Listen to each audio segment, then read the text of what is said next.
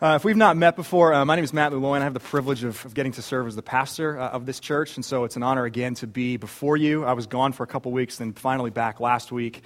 It just is a privilege to be with you, to open God's Word, to really seek to understand who God is, who we are in light of that, and we have that opportunity again today.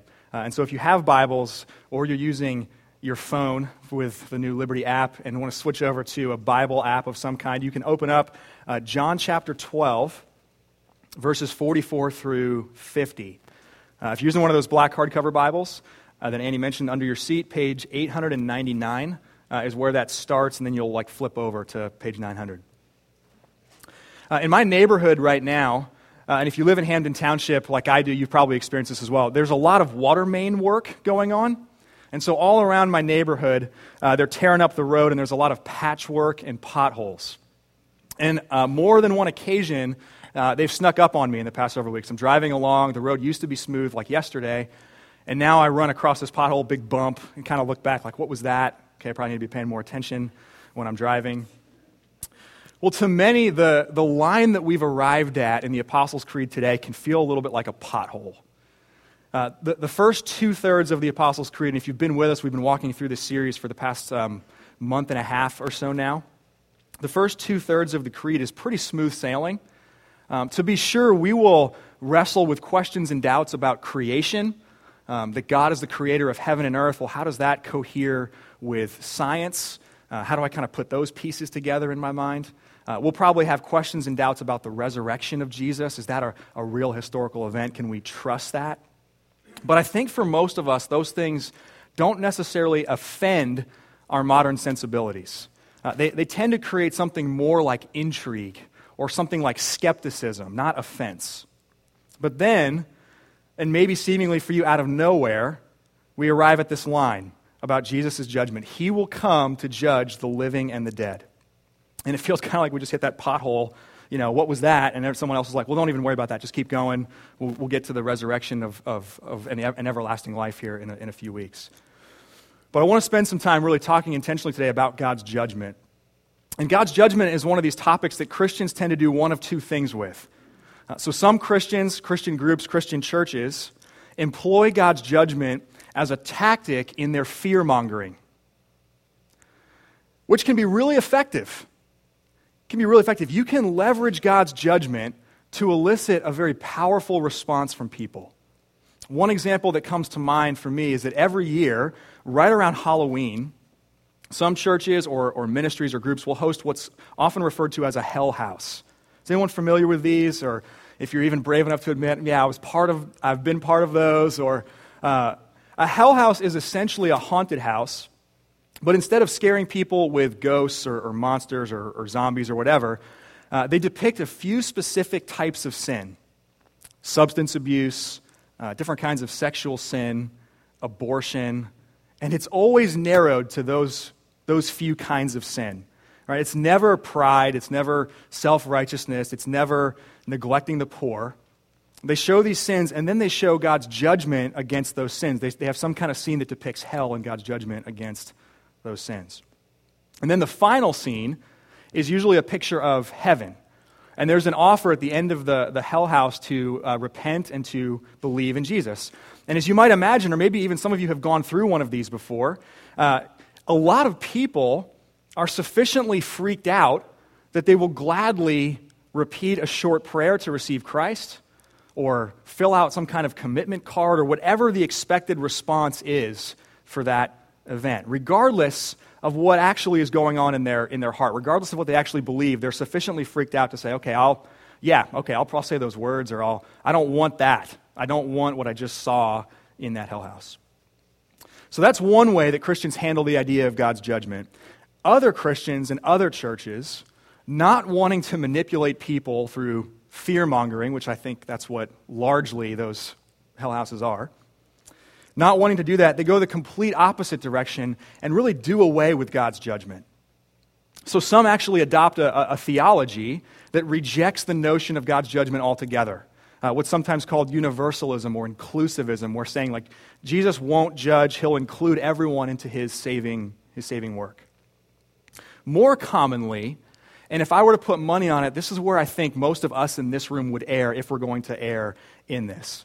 It's not that we deny God's judgment as a theological truth. We believe it as a theological truth. We just downplay it so much that it's functionally non-existent.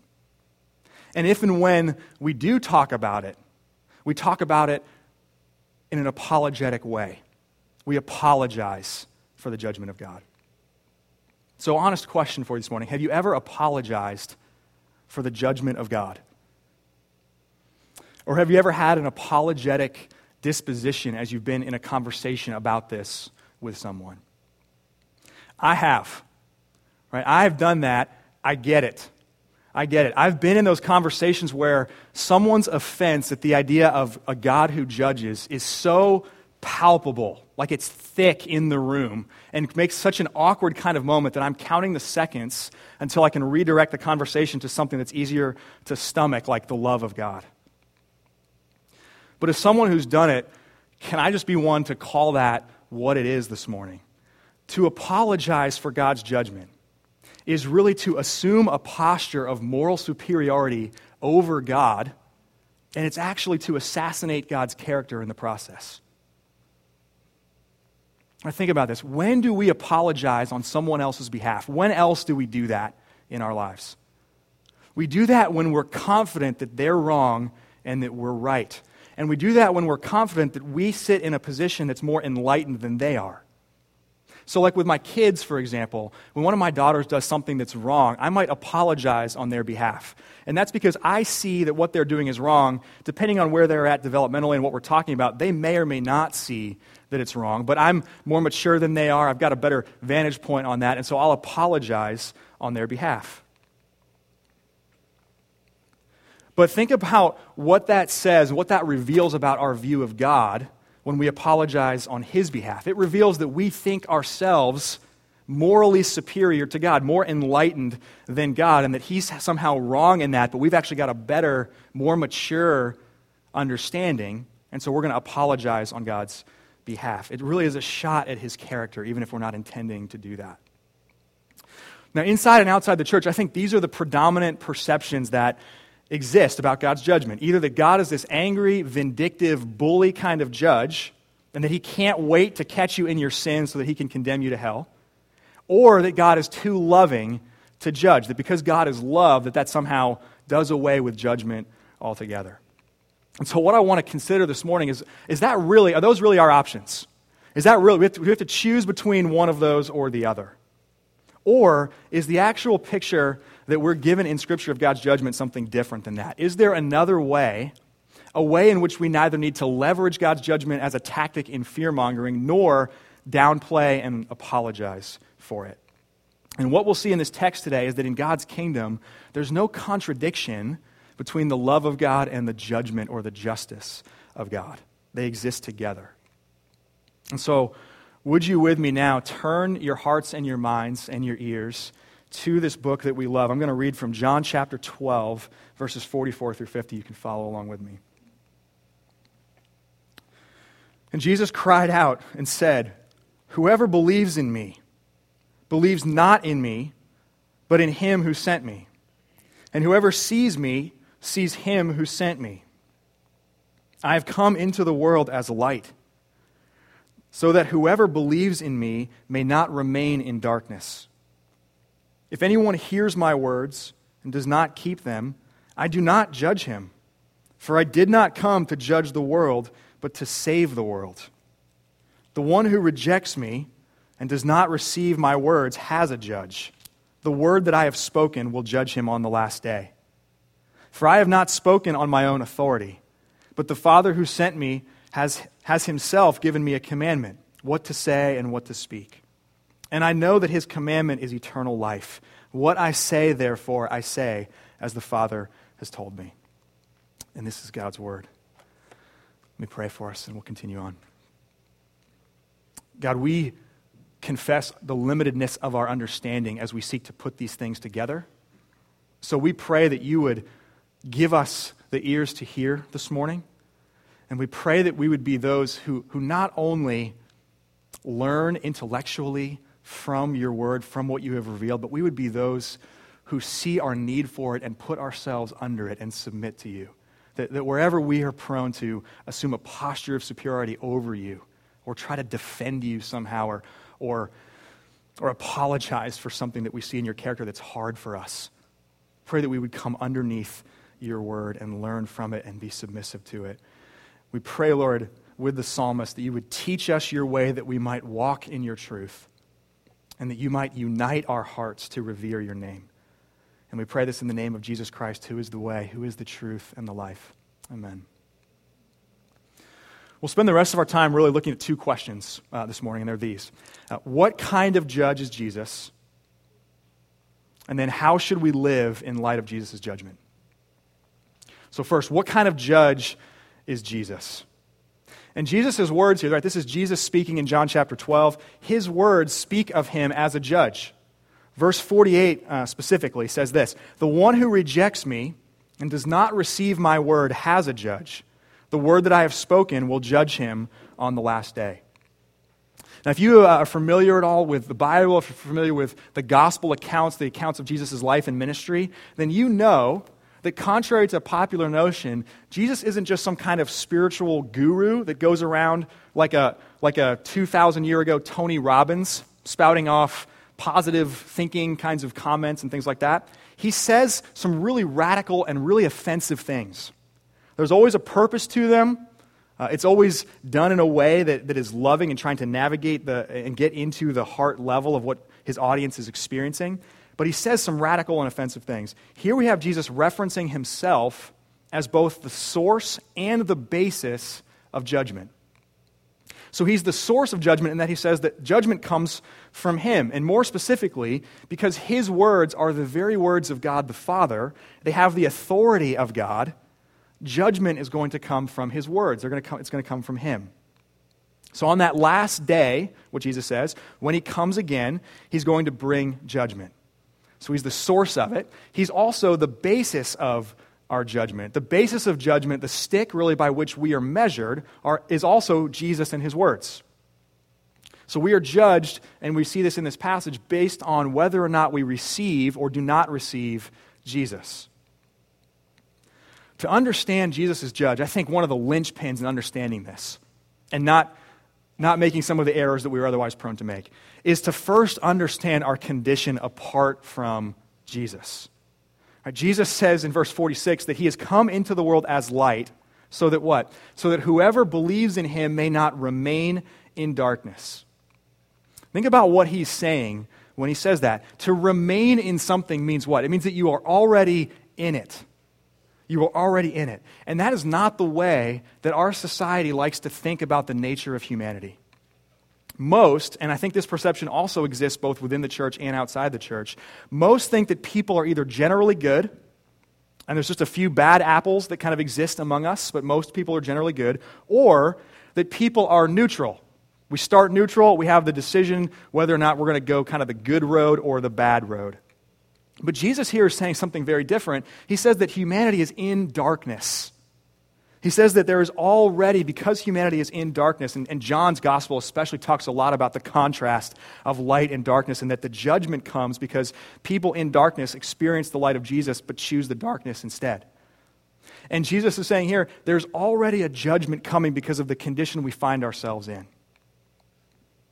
When we welcome people into covenant membership at Liberty Church. We'll do that actually next week. We'll celebrate with many people coming into covenant next week. We ask people to affirm 5 vows. And the first one of those vows begins like this. And people will affirm this next week. We'll say, do you admit that in your own strength you are a slave to sin, resulting in degradation and God's judgment? Those are weighty words that we ask people to affirm. When we affirm that, what we're saying is that by our nature and by our choices, we are sinners. And so left to ourselves, our condition is not one of being good people or being neutral people, but really our condition is that we are enslaved to sin. And that sin is a big deal. It degrades us and others. It pollutes us and others. And then because sin is primarily an offense against a perfect and holy God, Right? We sing about this God every week, particularly in those first couple songs, and we look at this God in our call to worship. But because sin is primarily an offense against that God, we're subjected to his judgment against sin. Right? We're the ones that have rebelled against him. We're the ones responsible for the fracture and corruption of sin, both in our own hearts and in our world. And so God holds us accountable to that sin. But that's not the end of the vow. When we have people come into covenant, we go on to affirm this, and that our only hope is in God's mercy through the liberating work of Jesus Christ. And that's the other thing that Jesus says here in John 12. If you look at the second half of verse 47, it says this, I did not come to judge the world, but to save the world. Does that sound like a contradiction? I did not come to judge the world, but to save the world. What is Jesus trying to say there? Well, he's saying that because we were in darkness, enslaved to sin, he had no need to come into the world to judge the world. The judgment was already there. We were already judged. So Jesus could just have let things play out, and that judgment would have been enacted on the last day. But out of a deep love and compassion, right, and in his great mercy, Jesus came the first time when he didn't have to, except to save us. He came the first time not as a judge, but as a Savior. So at the same time here in John 12, it establishes Jesus as the judge. His own words here destroy this notion that his judgment is some kind of detached, impersonal, vindictive work. This text begins with some really important words, and I think we can skip over them too quickly. Text begins in verse 44 with this, Jesus cried out. And that word, cried out, is the word in the original language for an impassioned plea. In other texts, that word is used in Scripture. There's a blind man on the road in Jericho, on the side of the road. Jesus is passing through, and it says that man, with the same word, cried out, Jesus, Son of David, have mercy on me. And in another instance, the Apostle Peter is walking on water to Jesus, and he begins to doubt, and he begins to sink into the water. And it says that Peter cried out, Lord, save me. Here it's not a blind man or an apostle crying out, it's Jesus crying out. Dear friends, believe. Believe this. He wants people, and he comes into the world for exactly this purpose. He wants people to hear his words, to receive his words, to believe in him, to believe in the God who sent him. And as he says there, that God is the way to eternal life. In his words, in his commands, he holds eternal life. He wants people to trust in him and to flee the judgment that is coming. Now, I know this is complicated, and all of us have slightly different backgrounds. We've studied this maybe at varying degrees. It's complicated and difficult to comprehend that God's mercy is what rescues us from God's judgment. It's difficult to comprehend that Jesus is both Savior and Judge. But in Jesus' mind, in Jesus' words here, there's no contradiction between those things. And the Apostle Paul, similarly in Romans 3, picks up this very thing. There's no contradiction in his mind between these things. He says there that God is both a just judge and the merciful and loving justifier of the one who has faith in Jesus. I would submit to you that the errors that we make about this topic, they are always errors of reductionism.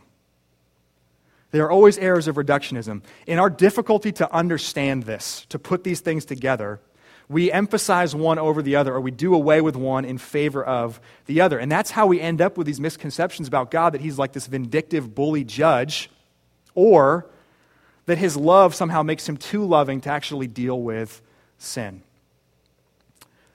But we need a judge that actually deals with sin. We need a judge who deals with sin, but also for whom dealing with sin doesn't mean the end of us, as people who in the depths of our soul know that we too are broken, that we too contribute to the pollution and the fracture because of the sin in us. So we need a God who judges sin, but we need a God who rescues us from that sin, and that's the judge we have in Jesus. All right, Jesus, this is the question we're after in this first part of our time together. What kind of judge is Jesus? Well, he's the judge that is so committed to his creation, and humanity specifically as the pinnacle of his creation. He's so jealous to redeem it that he will declare the sentence of punishment against sin. But then he will get up off of his judge's bench and take that punishment upon himself in our place. And that's what for us means that this judgment transforms completely from terrible, fear-inciting news to really the best news in the world. And if that's then the kind of judge that Jesus is, then that means there are going to be for us far better ways to live in light of that, to respond to that, than using judgment as a tactic in fear-mongering, or then apologizing for it and kind of minimizing it and kind of putting it away as much as we possibly can. So that's what I want to spend the rest of our time thinking about. How should we live in light of Jesus' judgment? And there's many ways we could answer that question. I just want to talk about three responses, three ways to live in light of that. The first one's this: we fight injustice while entrusting perfect justice to God. Fight injustice while entrusting perfect justice to God. Honest question for you this morning. Are you overwhelmed by the brokenness and the injustice of the world yet? Are you overwhelmed yet by what you've seen on the news in the past couple weeks? Are you overwhelmed by what you've seen on the news for the past couple decades? The only way that we are not completely overwhelmed by what's going on in the world around us right now is that we have become so callous to human suffering that we've just kind of shut that part of our brain off. And I go there. We all, I think, go there at times. But how much more is it going to take for us to be completely overwhelmed by this and fed up and throw up our hands at this? Like, how many more unarmed black men need to die? How many more police officers need to get shot? How many more car bombs or terrorist attacks or civil wars or displaced peoples need to exist in the world before we're woken up to this? How much more starvation or human trafficking or homelessness? And then how much longer are we going to continue to trust the goodness of humanity just to figure all of it out? Right? That experiment has failed miserably over the past couple centuries, and yet we keep going back to that as the answer. The answer is never going to come from the inherent goodness of humanity because humanity is inherently broken. So apart from Jesus as judge, let's go hide out in a cave, or let's go take justice into our own hands. Let's go vigilante on this, because those are our best options. But if Jesus is judge, it frees us to fight against injustice while entrusting perfect, ultimate justice to him. It frees us to actually fight because, as he says earlier in John 12, we didn't get to read it, but in verse 31, now is the judgment of the world. Now will the ruler of this world be cast out. So though judgment for us comes later on the last day, that's when Jesus judges us, judgment has already come for Satan. And what that means is that though his power rages on in this age and in this day, he cannot stop the spread of the kingdom of God. Satan is impotent to stop the spread of the kingdom of God. Jesus has judged him and defeated him, and therefore we are free to actually fight injustice, to push back what is dark and evil in the world, and we can do that right now. But as we fight, we entrust perfect final justice to God. We never take that into our own hands. God says, vengeance is mine and I will repay. Right? We don't take justice into our own hands only because Jesus is judge. And I think our society has this completely backwards in many cases. We do away with God's judgment as kind of a concept. We kind of put it on the back burner or ignore it. And then we tell one another to follow this supposed example of God's non-judgment. And it works up to a point, doesn't it? It works up to a point, but it only works for people who have suffered relatively little at the hands of evil. And if our only answer is to follow this supposed example of a God who refuses to judge, once we are pushed across that line, we lose the whole thing. We'll take vengeance into our own hands, and we will never trust a God who is too impotent or too careless to do anything about sin. But because Jesus is judge, we entrust perfect justice to him. And I love how a man named Miroslav Volf puts this.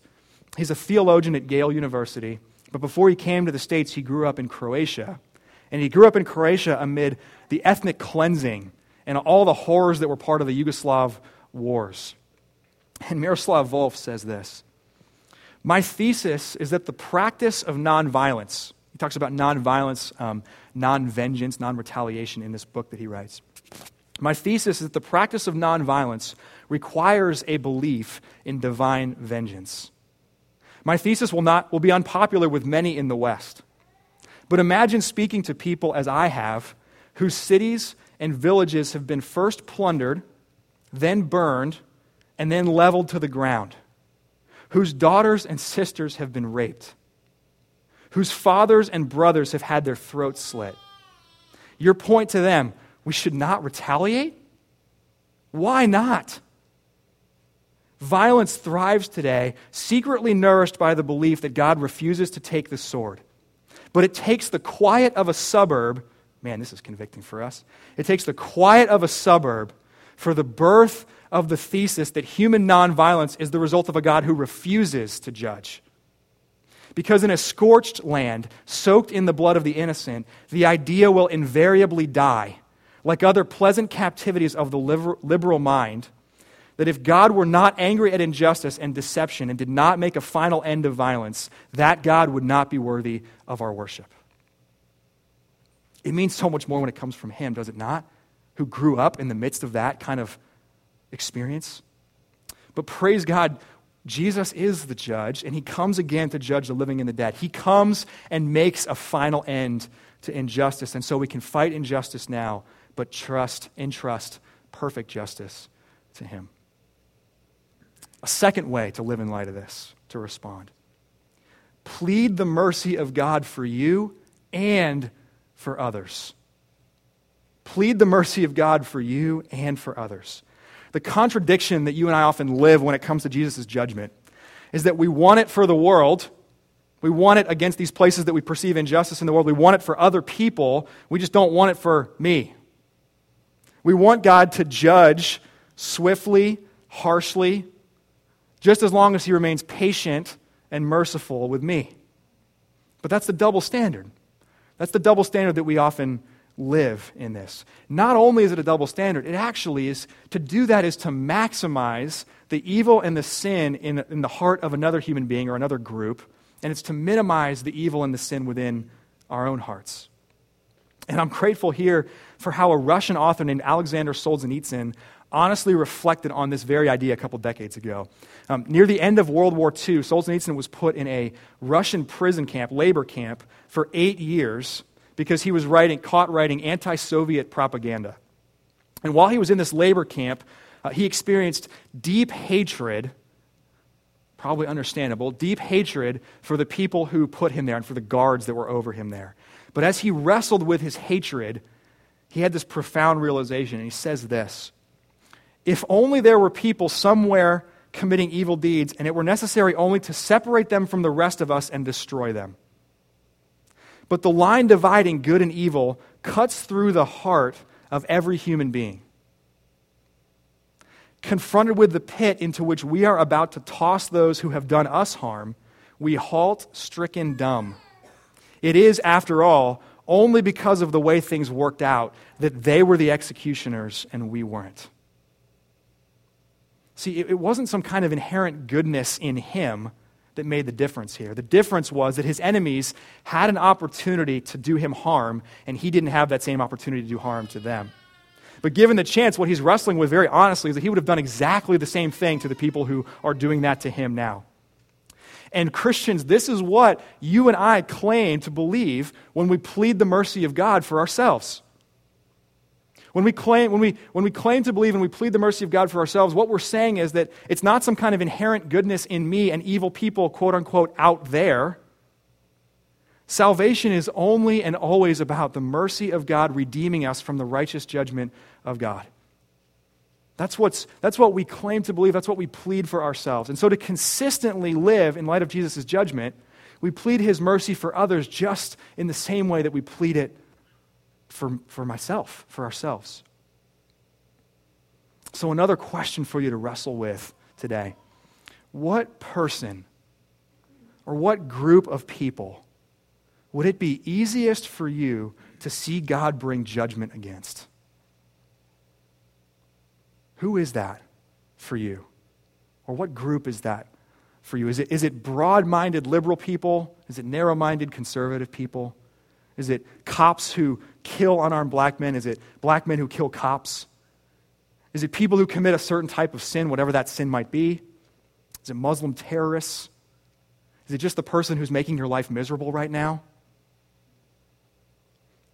What I want to say to you unequivocally is that you and I need more compassion and love for that person or that group of people than we presently have.